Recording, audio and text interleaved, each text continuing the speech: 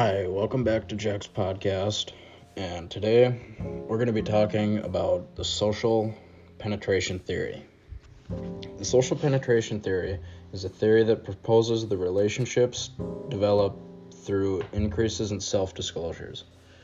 And what that means is the more that you get to know somebody and the more that you talk to them, the closer you're going to get. And what they mean by socially penetrating somebody is the more you tell them, the more you get to know them. And that just brings you closer to that person and the friendship. And that can allow for the friendship to grow, and it'll continue growing. And when you're revealing information about yourself that you wouldn't tell just the average person off the street to a friend, then you have a close friend. And that friend, they're going to be there for you.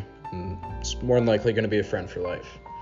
And I think that this is a really important topic when it comes to friendships and when you're making friends. And if you're not telling more about yourself to that person, you're probably not the greatest friend. Thank you, and we'll see you next time. Bye.